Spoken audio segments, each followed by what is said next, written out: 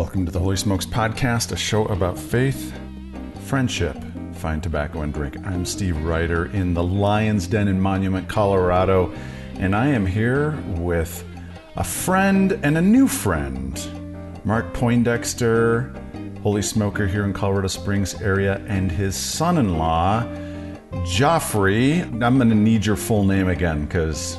My full name is Lubanga Olara Joffrey. Lubanga? Olara. Joffrey. Yes. And you told me what that meant. My name meant God Save Joffrey. God Saves Joffrey. Yeah, so my parents gave me that name.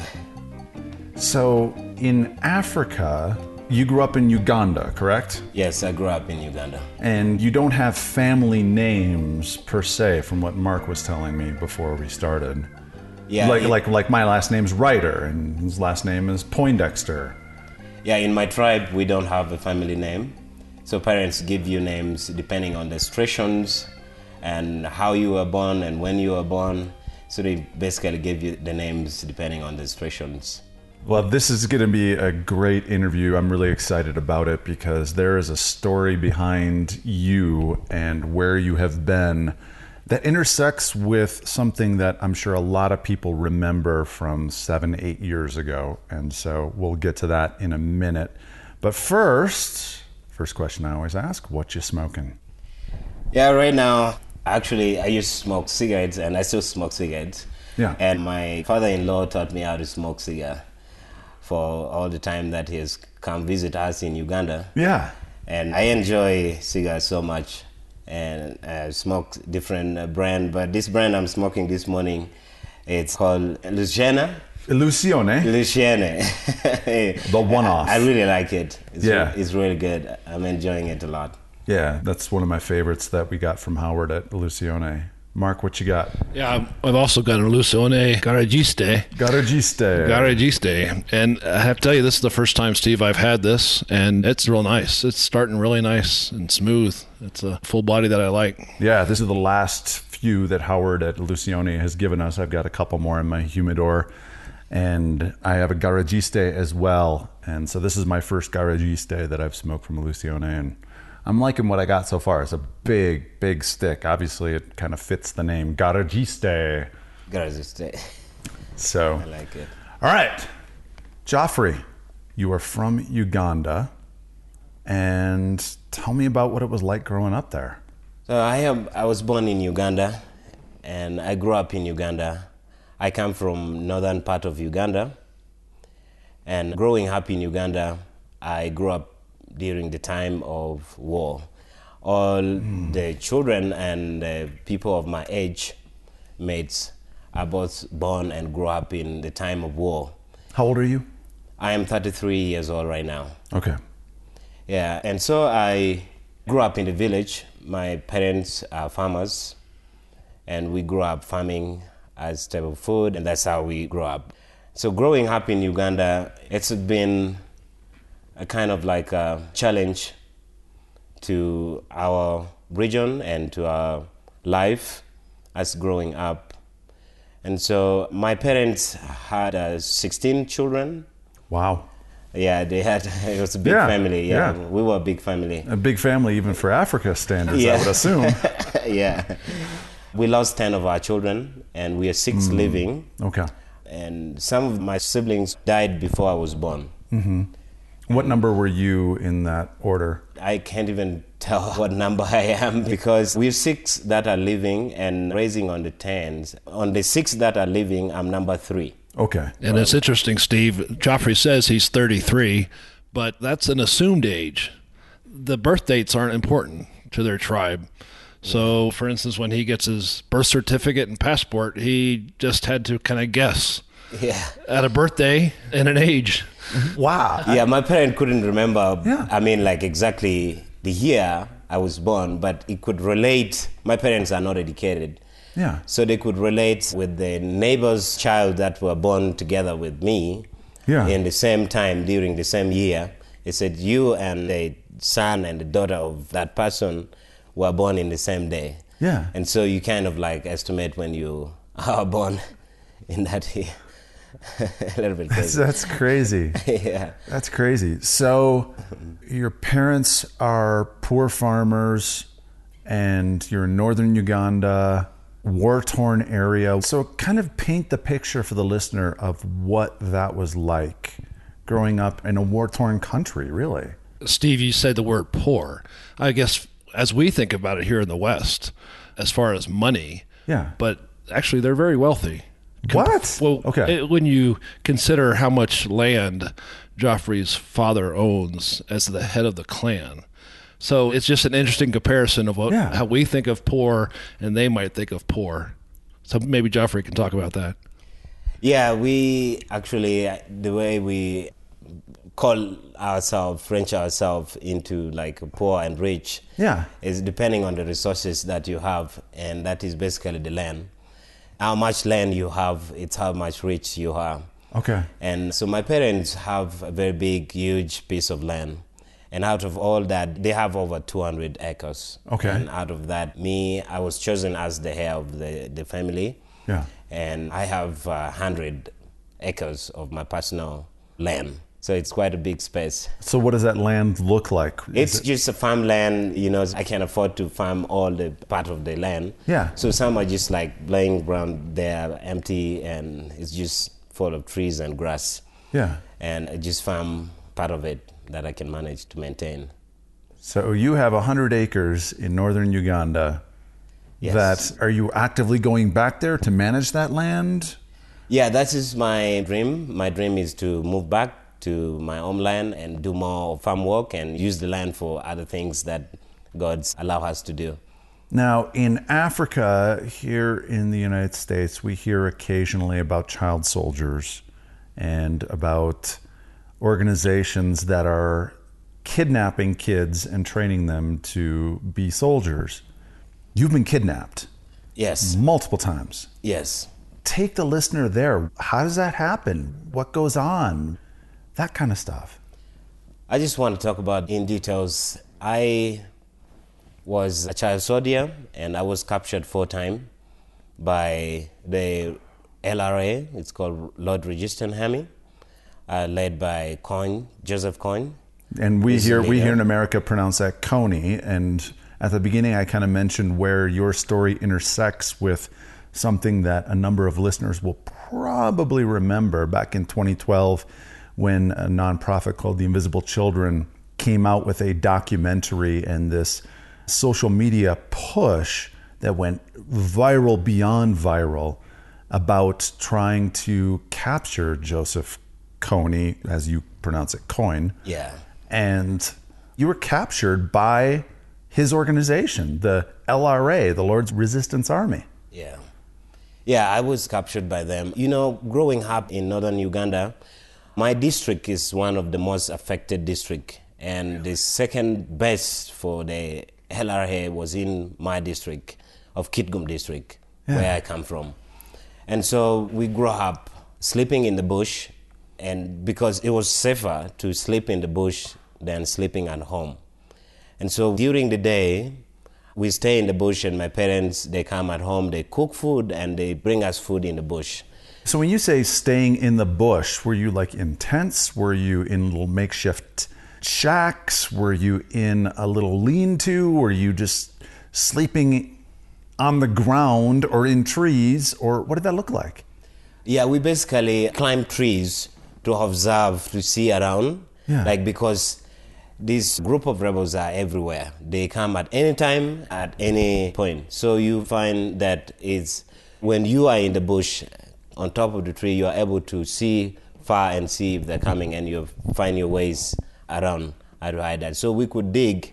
After digging, we would just stay under the big trees, and when the food comes, we eat food. And my parents, they come back home, prepare more food like that, and they bring every needs that we need in the bush. So life was more staying in the bush than staying at home. How old were you when you started sleeping out in the bush? I started sleeping in the bush since I was born. Wow. Since I was born, when I was very young, as a baby, since I was born, I just grew up in that life. So was there ever any education? Was there...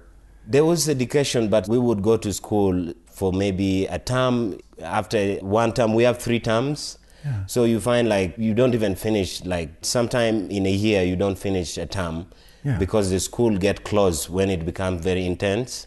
Because my second abductions, I was in school with a group of kids. And so we were captured in school in a group when we were scattered and running everywhere. So we were gathered and captured. So you find the governments closed the school to protect the children. So we moved back home. You go back home. So studies were not stable at all. We studied for few terms, few weeks. It's closed, and you come back like that, depending on how they move in your area, in your village. How were you captured the first time? The first time I was captured when I was 9 years old. I was young, and it was drizzling, raining a little bit, and it was in the evening when we were at home. So they came and attacked our home, and I was with my family. Yeah. So they came and just grabbed me from my parents, and then they just took me from that time. How did you escape? What was that time like? So I escaped when we were taken. We as the kids, we moved to different villages, and they keep on capturing other people. And so I escaped when they sent us to get food, like chicken, to capture chicken from the neighbors. Yeah. They sent us to go and get those chickens. A group of, I was not alone, we were many. So I got my way close to my village. I ran away because I knew it wasn't safe for me to be in that group. So I found my way when we were sent, escorted with a few soldiers of the rebel to get food and bring back to the bigger group. So I decided to escape from there and ran away and came back to my village.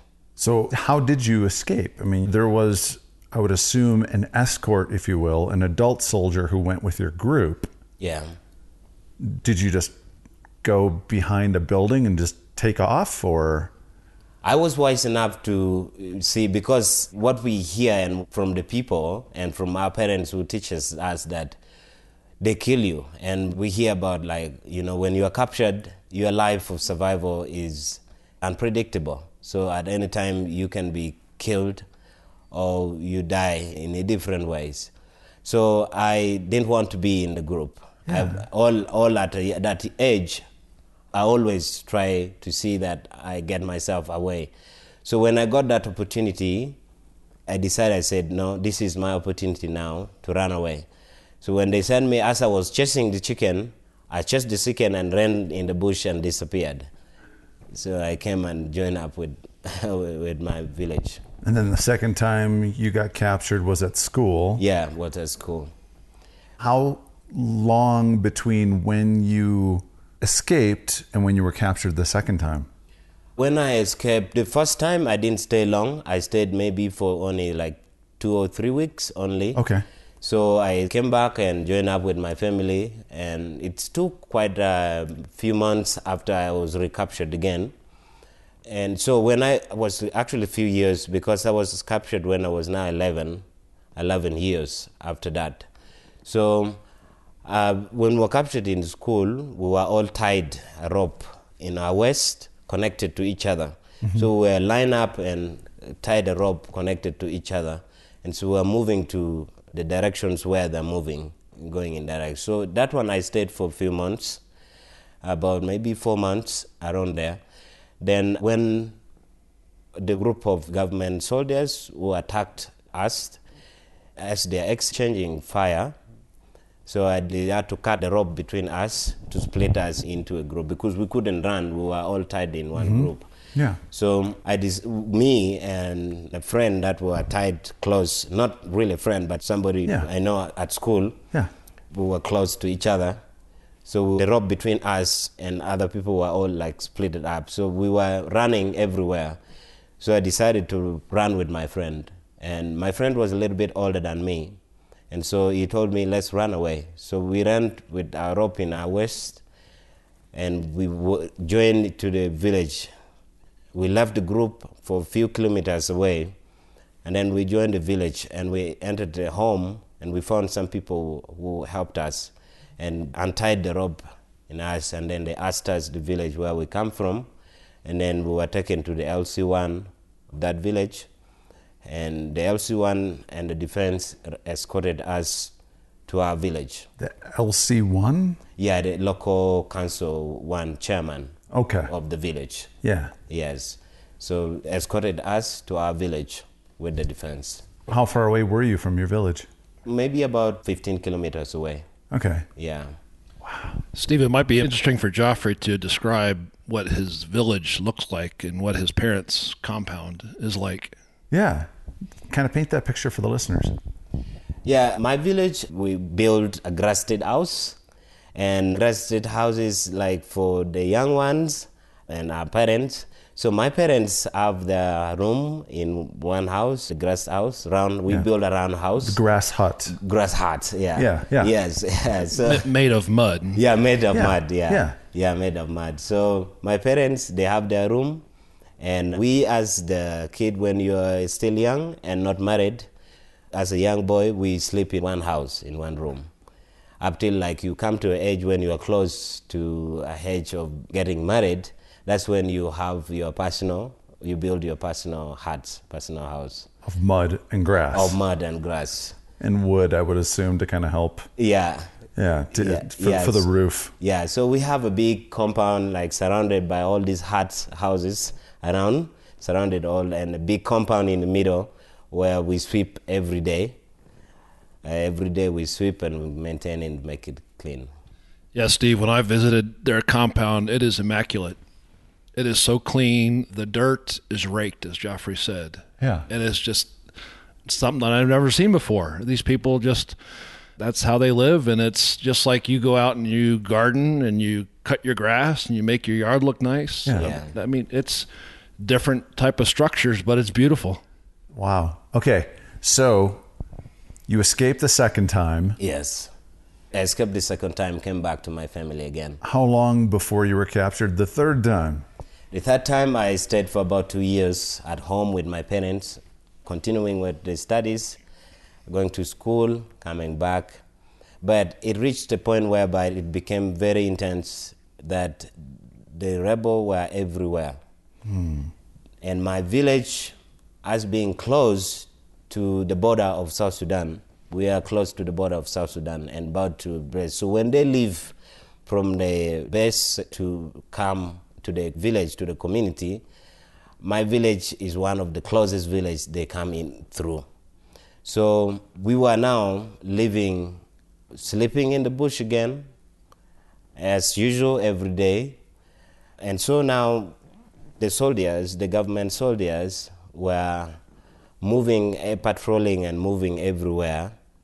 And so the third time they captured us is when they attacked. We are close to the barracks, the government barracks. So they came and raised the barracks, the government barracks. And my village is part of my parents' land are taken by the barrack, they detached for the government soldiers are in it, built in it. So it just came a sudden, we were in a compound with our parents, we just ate lunch and we're just now relaxing. So we just had the bullet shot and it was like too much. So we started running. And as we were running to the bush, we came along the group of the rebel that like put us on gunpoint. They put us on gunpoint and we both stopped with all my friends that we were running with. So they tied us there and we were running with them. They gave us some of the luggage to carry. And so the bullet was still firing. They were still firing the bullets. And so we ran with them as they put us on the gunpoint. They were a group of like maybe 5 people. So we went with them and then we joined up with the bigger group that has so many people that we found inside there. There was a lot of people. So we moved with them and then that one now I stayed a little longer. For the third time, I stayed a little longer because they moved us to their base, detached, that was deep in the bush. And when we reached there, actually on our way, it took us about 3 days to walk to where the base was. So when we reached there, we found a big slash compound in the bush there with like small grass-seed huts in it, like so many houses of soldiers and so many people were there. Yeah. So the first day we stayed and the second day They gave us like, cutting firewood, going bush, cutting firewood, slashing, doing all those work. And then after 3 days, they started training us how to operate the weapon, how to operate the gun. They started training us to become their soldiers. So we started that up till like we graduated after like 2 weeks. Yeah. We graduated, and then they started sending us. We were not given guns at that point. We were trained how to operate it, but we were not given a gun. So they gave us machetes, pangas. They gave us the pangas, and we joined up with the group of like the soldiers who were already having weapons, guns, and they told us to go to the villages. They keep on capturing other people, but our work was to carry luggages and also recapture the other people. So we joined up with the group and we started moving, and we were doing that for quite some time. How old were you around this time? I could say maybe around 14. Why did they kidnap kids? And was it only boys? Were they also capturing girls? Girls, both girls and boys are all trained to be soldiers. So all captured, not only boys, but even girls. So both of us were trained. In fact, Joffrey has told me that the girls were better fighters than the boys. Oh yeah, but Why? girls were the great fighters in the bush because they never give up, and they were very powerful fighters. And more than they are very strong-hearted, and you find we were exchanging fire with the government soldiers. Yeah. Like they're yelling and making these halam. There's a traditional halams that I don't know if you have ever heard that. Yeah, the kind of screaming Kind of that they screaming, do. things, and banging the jerry cans and all that, and exchanging fire. So those were very powerful fighters. But why capture kids?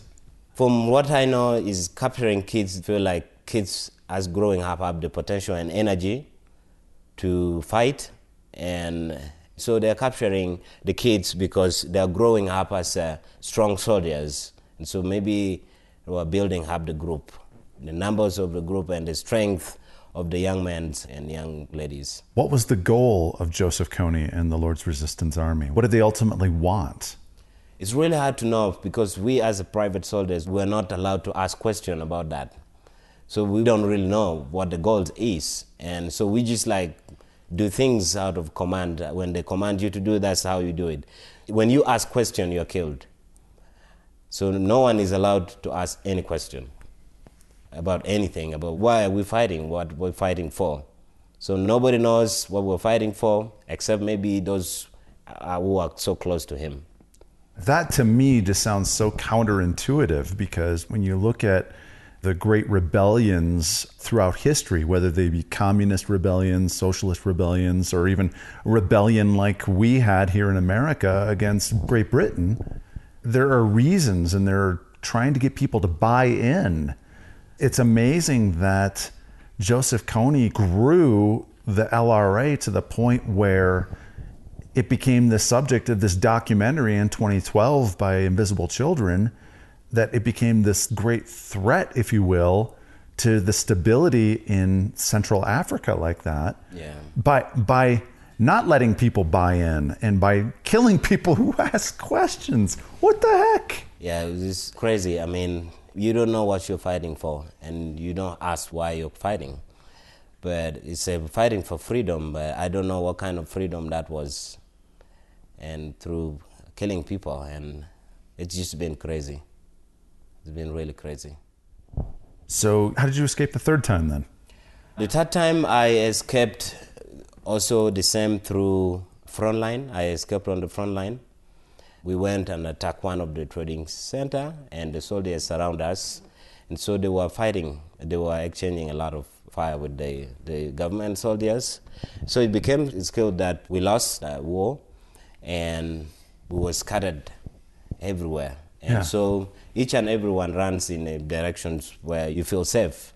So I also decided maybe this is my time again to get myself away. So I ran the all night from that front line. I ran, and then I got lost because I didn't know where we were, and the village was not familiar to where I know. So I decided to also just like run.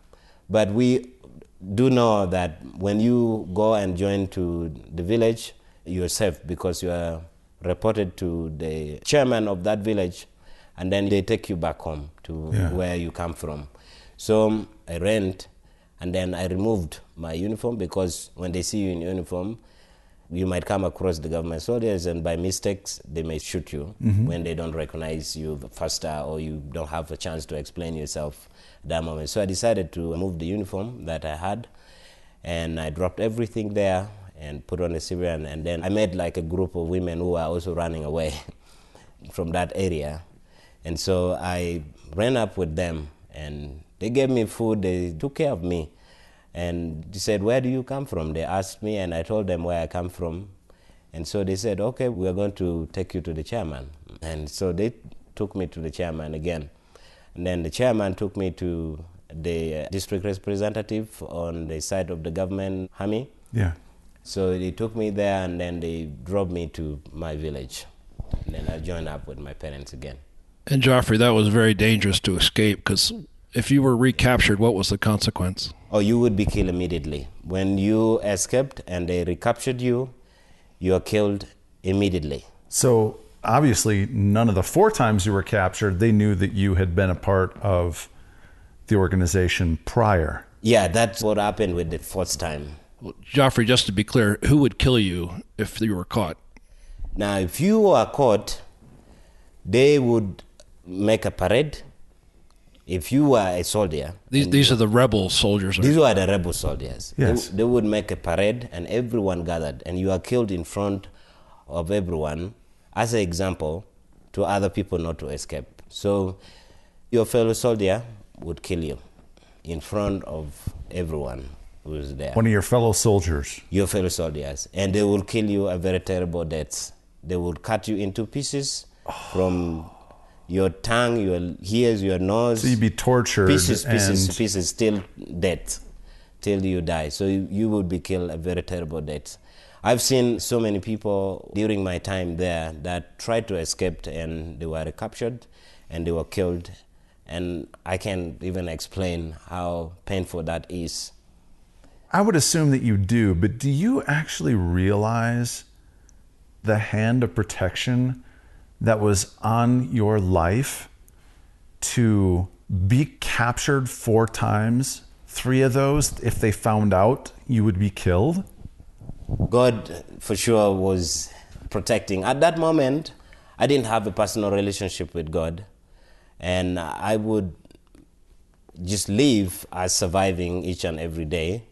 So I was living a life of survivors, feel like, oh, I survived and all that, and feel like I was doing all this by myself. Yeah. But I got to see that a lot when I came for the first time, when I escaped and came back and saw how much God was there, presence during all those times that I was captured, and still live and survived, even among those who are recaptured and killed.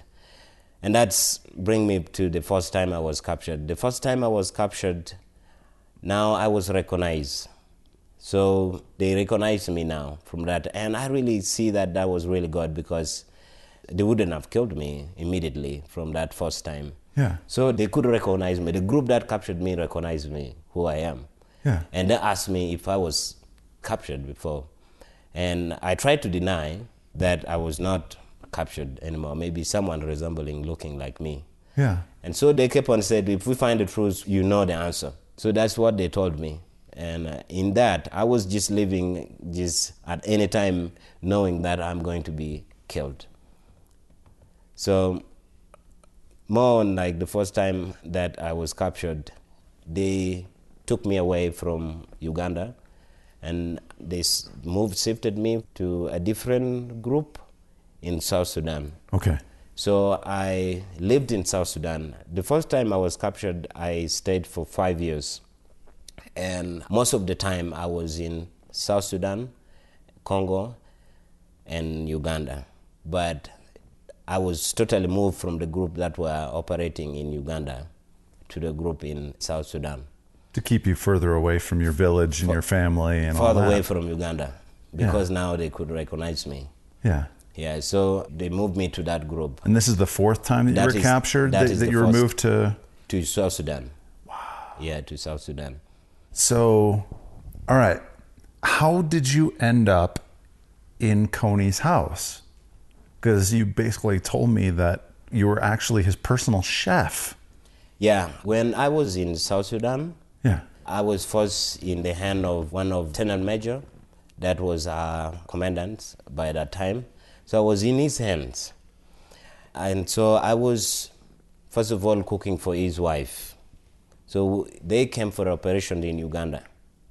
And they left me with other guards, but I was in his hand and cooking for his wife. So my duty was to go collect firewood, go in the bush and hunt for animals. Mm-hmm. I shoot animals and bring food home and basically cook for his family. And his family, also his wife, I saw there, but also I have a few kids that were also there. So basically I was cooking for them.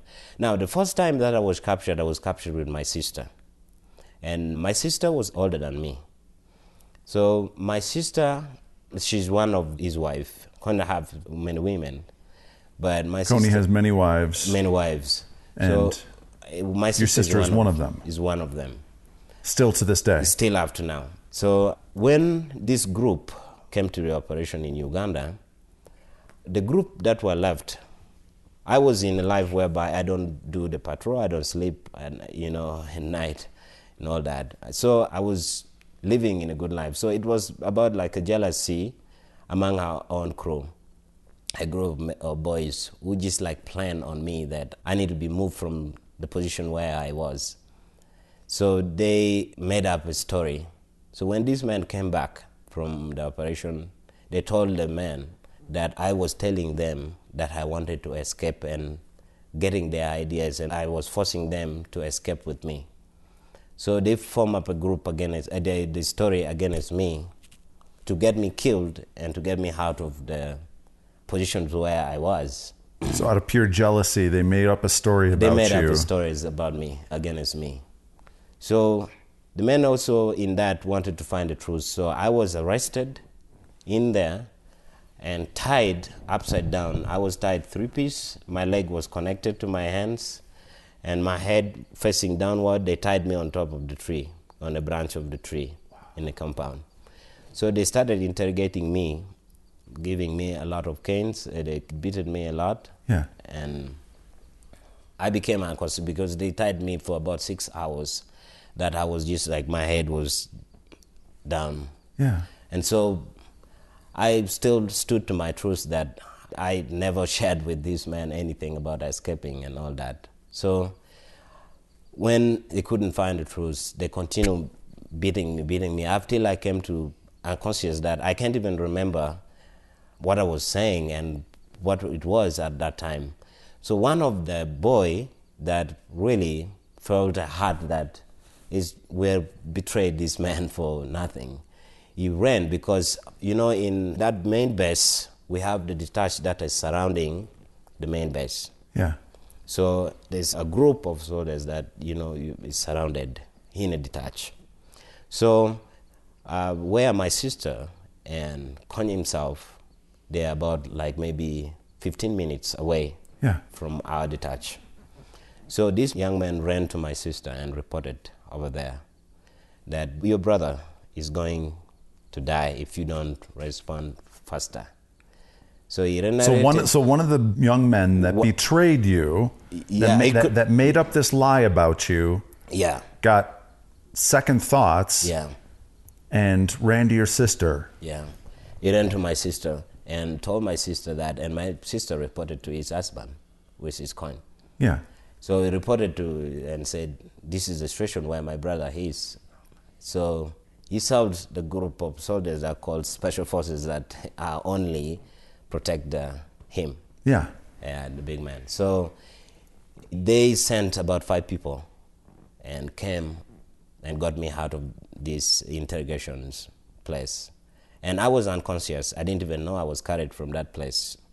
So they took me to my sister, and my sister and the husband and the group, they treated me So they started treating me there for about 2 weeks that I felt like recovering. I was moving on a stick, holding a stick, moving on a stick. So they started, testing if I'm now gaining my strength. I started getting my energy and getting better. So they could give me a free time to walk a little bit, calm, to walk a little bit, calm. But that is deep in the bush where the main base were.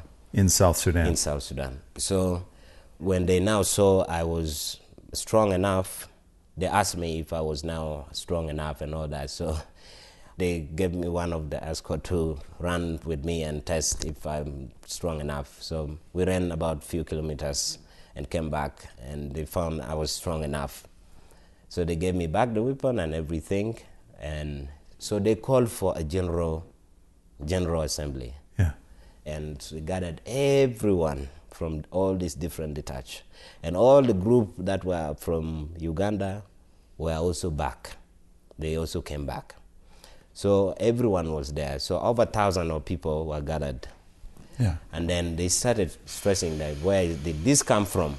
So they called all where the issue came from. They called these boys and always said, it was me with this. And so there were about like 7 boys who were in this plan. And so when they called them, they said, we want to set an example to all of us that this, you here, you are brothers and sisters, and you're not allowed to betray. You are to work together and not to betray each other. Yeah.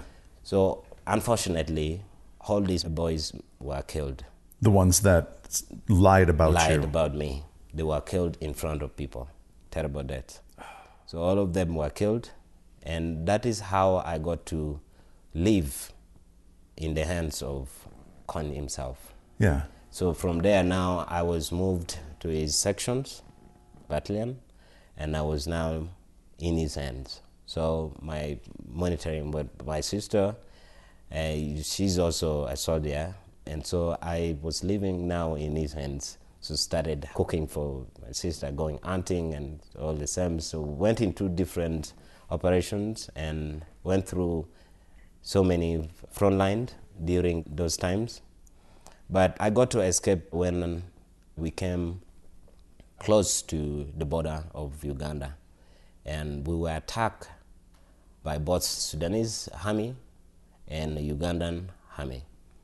So we were attacked, and it was a big fight. It took us about 1.5 days fighting, because we started like exchanging fire at around 5 in the evening, and all night we were exchanging fire up till the next day around 10, when it now became like really intense. We couldn't now. We were running out of bullets, and everyone was just now commanded to withdraw. And so I decided to run, and I ran and decided to surrender myself to the government soldiers' side. Yeah. So I surrendered myself, and they got me.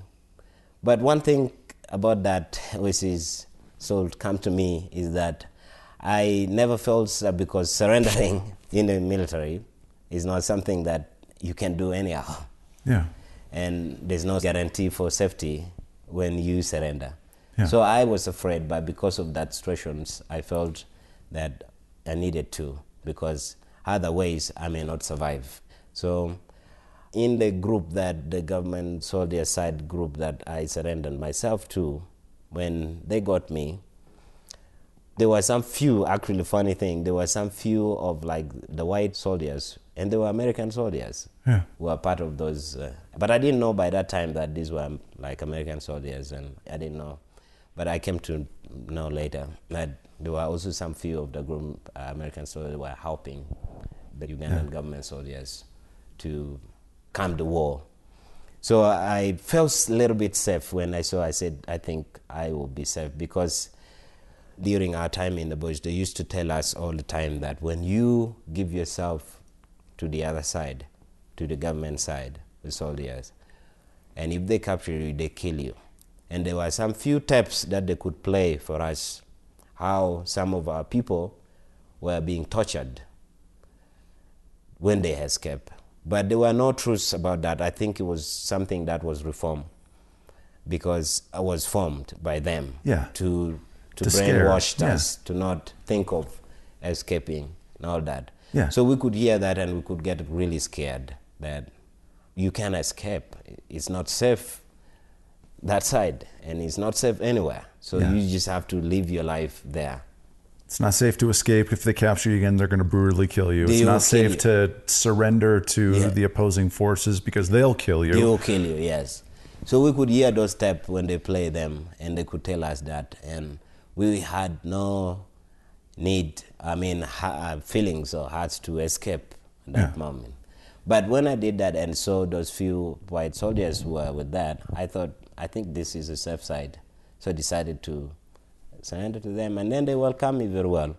They took me, after the change, they took me to the barracks.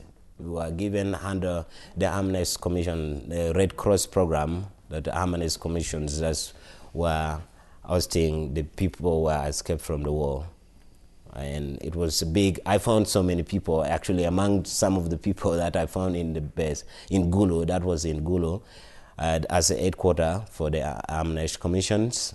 I found some of the people that I knew when I was there in the bush. So I felt, I think I'm now safe here. So I stayed at a rehabilitation center for about 6 months, and we went in radio stations to announce, and also they interviewed us. So we went several times, and they were calling for the parents of we who have just come, like if they are there, they should come and report and check on their child. But unfortunately, on my side, they couldn't find my parents.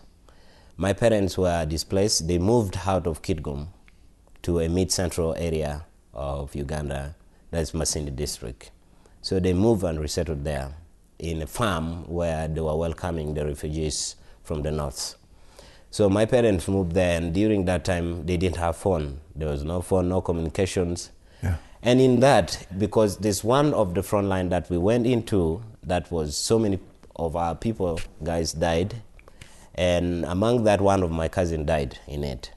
And so one of the village boy that escaped from that war, came home and reported, I didn't even know that, came and reported to my family that I was killed. But it wasn't me, it was my cousin that died. Yeah. So he came and told my family that I was dead.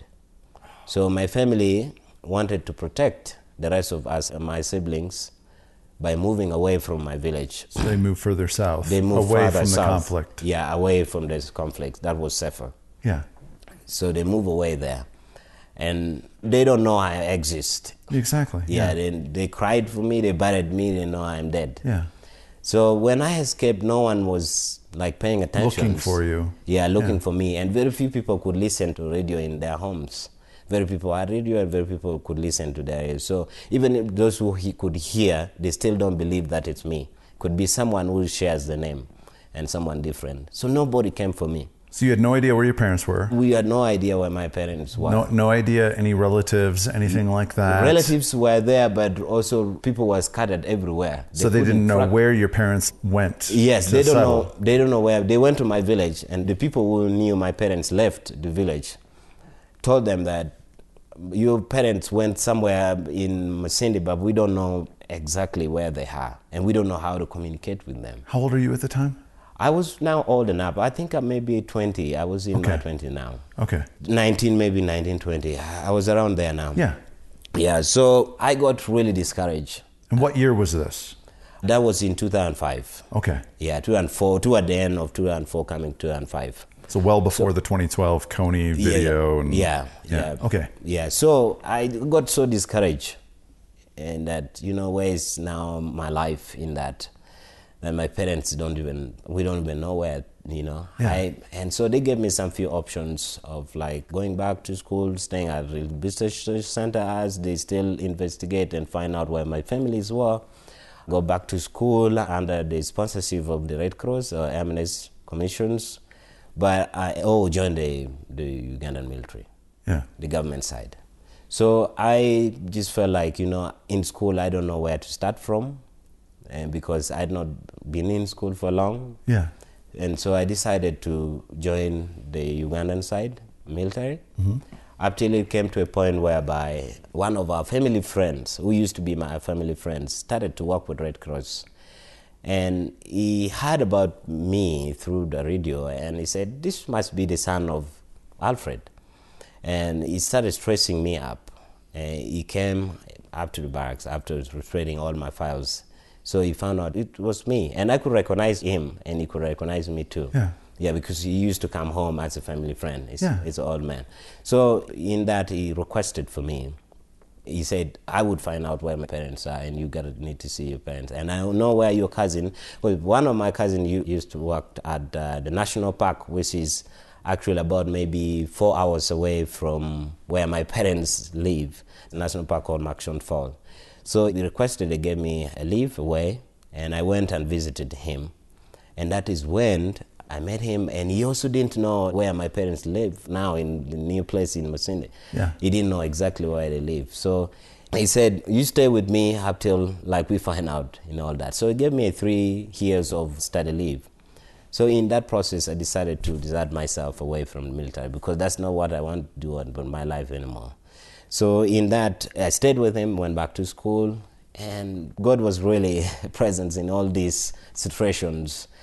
That they went to a game reserve, which was just opposite on the eastern part of Uganda. And as they were driving back, in Uganda we have this market on the roadside. So the parked vehicle stopped, and people were doing few shoppings at that market. So my parents, that is also the market that the village where they live is close to that market, and that is the market they do shopping. So they also came and shopping. So they just he went into my parents from there in that market. But he couldn't tell them that I am alive because my parents don't know, no one knows. Okay, the whole family knows that I am not living. So he couldn't just abruptly tell them from there. But he only told them, he said, I have a gift. It was coming toward Christmas. He said, I have a gift for you guys, and I will deliver that gift on Christmas Day. Yes.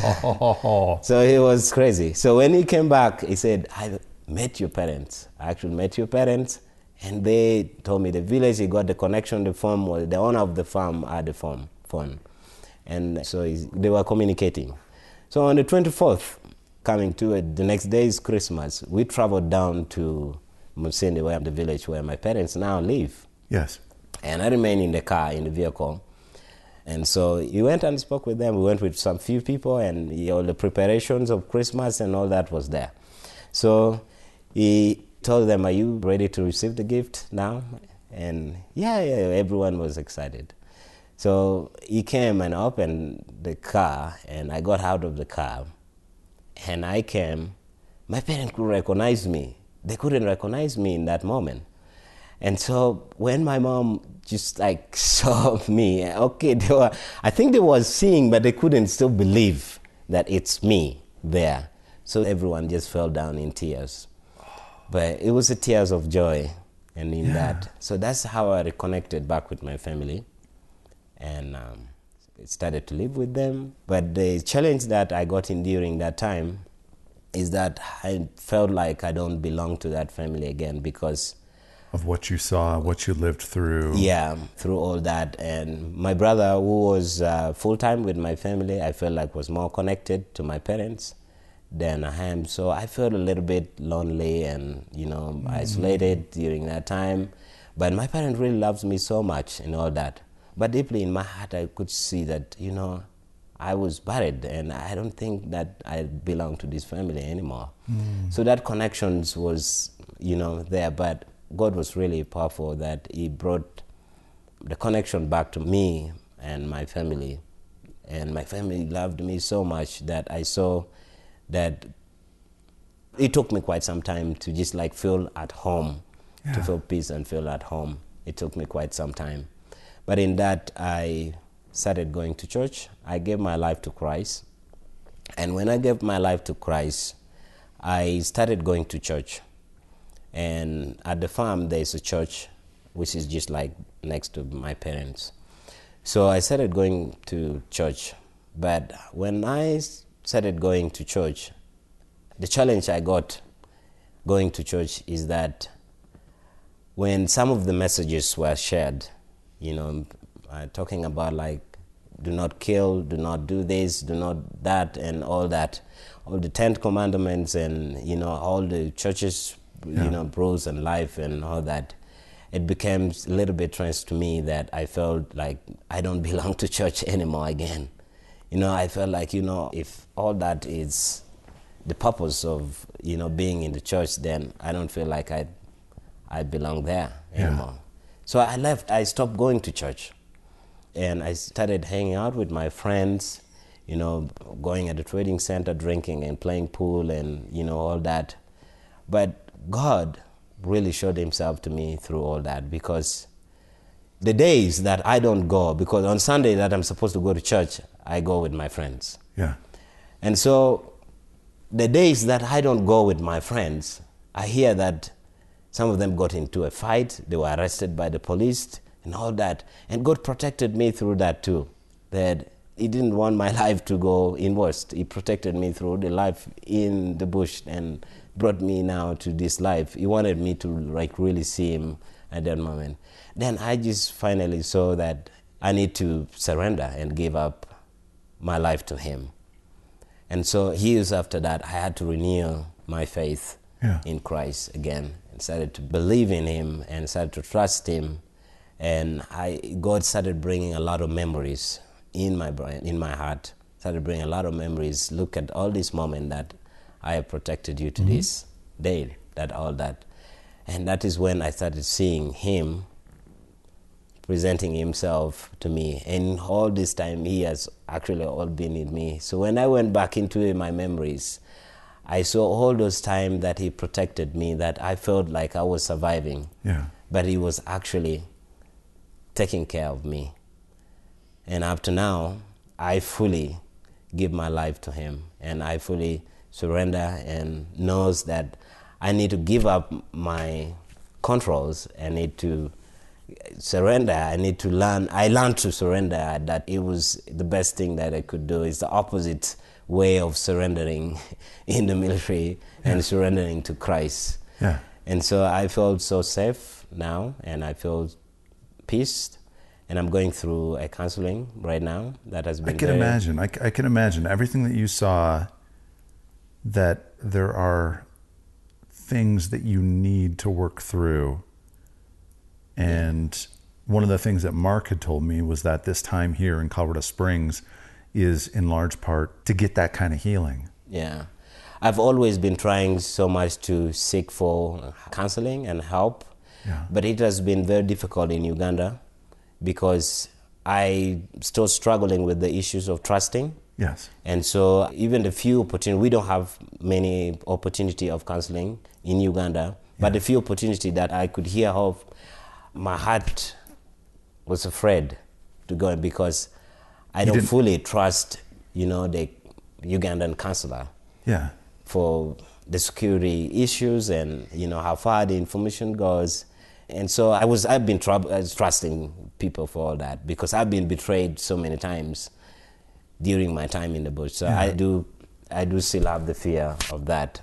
This is my first time visiting United States. Yeah. And I feel like it has been so helpful that I'm going through this counselor that I can trust, that I can share all my hearts with. And through all my meetings with him, going through processing all these parts has been very helpful. And I feel so much peaceful and strong, and I feel like I can trust someone. So how did you meet Mark's daughter? Yeah, that is amazing story. When I joined up with my family at that farm, they have different projects. It's an organization called Family Empowerment Uganda that is in there. So I started volunteering with these organizations, because this place that my parents live and is led by a guy called Richard. So he has these different program, farm projects and business training projects. Yeah. So I went through the business training that I was interpreting for the team. He partnered with the organizations here in the United States, actually in Colorado. So every year the group from United States come to teach business to the local communities, how to start a business and how to manage a business. And I was interpreting for the group, the team that come from the United States in the local language. Yes. Yeah, because all these communities surrounded us were the displaced community from northern Uganda. Yeah. And so I was interpreting into a local language the training. Yes. And so one of the training in 2015, one of the group that came, it was Mac's daughter and my mother-in-law. And I was interpreting for them. Yeah. That's how I met Mac's daughter. And we fell in love, and after here we got married, and God has blessed us with, we have 5 children, but in that 5, we have 2 biological kids, and we are expecting the 3rd biological child next year, May. So 2 of our adopted children, there's one child, our elder child called Caleb, is 13 years. He was unable to come with us because of the visa issue. And then we have the fostering daughter called Rihanna. She's 9. And she was also unable to come with us. But hopefully, as the paperwork and the visa and adoption process finish smoothly, hopefully next time both family will all come and visit. How long are you going to be here on this trip? I've been here for 3 months now, and we're leaving on Tuesday. Oh. Back to Uganda. Yeah. All right. Yeah. Mark, what has this been like for you to have your daughter here, your son-in-law, this time to probably, I'd say, get to know him at a level that you haven't in the past? Steve, it's been great. They've brought 2 of our grandkids, Taya, who's 2.5, and Ezra, who is just turned a year. So we got to celebrate his 1-year birthday back in October. But it's been wonderful to get to know Joffrey and to hear Joffrey share his story with so many people. In fact, it's been very good for Joffrey, and part of his healing is to share this and to share with people how much God has been part of his life. But as you said, I've really gotten to know Joffrey a lot better, having been around him now for 3 months, and to show him what the United States is like. We got to travel in D.C. for a week, but it's been a joyful time. Anna has been back to visit a few times since she's lived in Uganda, but this is the first time that Joffrey has gotten to come. So it's been fabulous to have them here. We did get to share Thanksgiving together last year in Uganda when Ezra was born, and then we just got to share Thanksgiving again together. So we had a Uganda Thanksgiving. We kind of brought that tradition to Uganda. Yeah. And the people there. In fact, I took a 10-pound ham with me last year, and we got to have another ham and turkeys this year. But it's been wonderful, and it's going to be very sad to see them go. But we'll be back in Uganda in May to welcome the new grandchild. The new baby. Yeah. So, Joffrey, you're heading back to Uganda. What do you want to do with your life? Where do you feel like God's calling you? Where do you think you're going? What are some of those passions that he's placed in your heart? Yeah. I feel like God has put a very deep dreams in my heart that has been always as a reminder into my heart. I really want to do, as he leads me. And one of my biggest dreams is I want to move back to my homeland. Yeah. And I want to speak and give hope to these young men and young women who have come from the war, who have lost hope. Because I was once in that feelings that I lost hope in my life. And at first I thought, there's nothing to do more with my life in all that. And I can imagine how much, and I thank God that he has given me so many opportunities to get help in different ways. Yeah. And I can imagine for my brothers and sisters who are unable to seek this opportunity and have this help with their life. And I feel like these young men who have come back from the situations that I was in, they're right now, just, drinking and just feeling like their life is wasted, it's destroyed, and it's no more. So my biggest dream to bring hope to these people back and to speaking to them. Actually, I've started meeting with a few group of the men and the ladies who have been soldiers in the war with the rebel that I know. Actually, one just lived my neighbor, that I normally speak to them and share with them how much Jesus means to our life now. That we are both living, and we both came back from these situations, and we both saw death, and we still came back to life.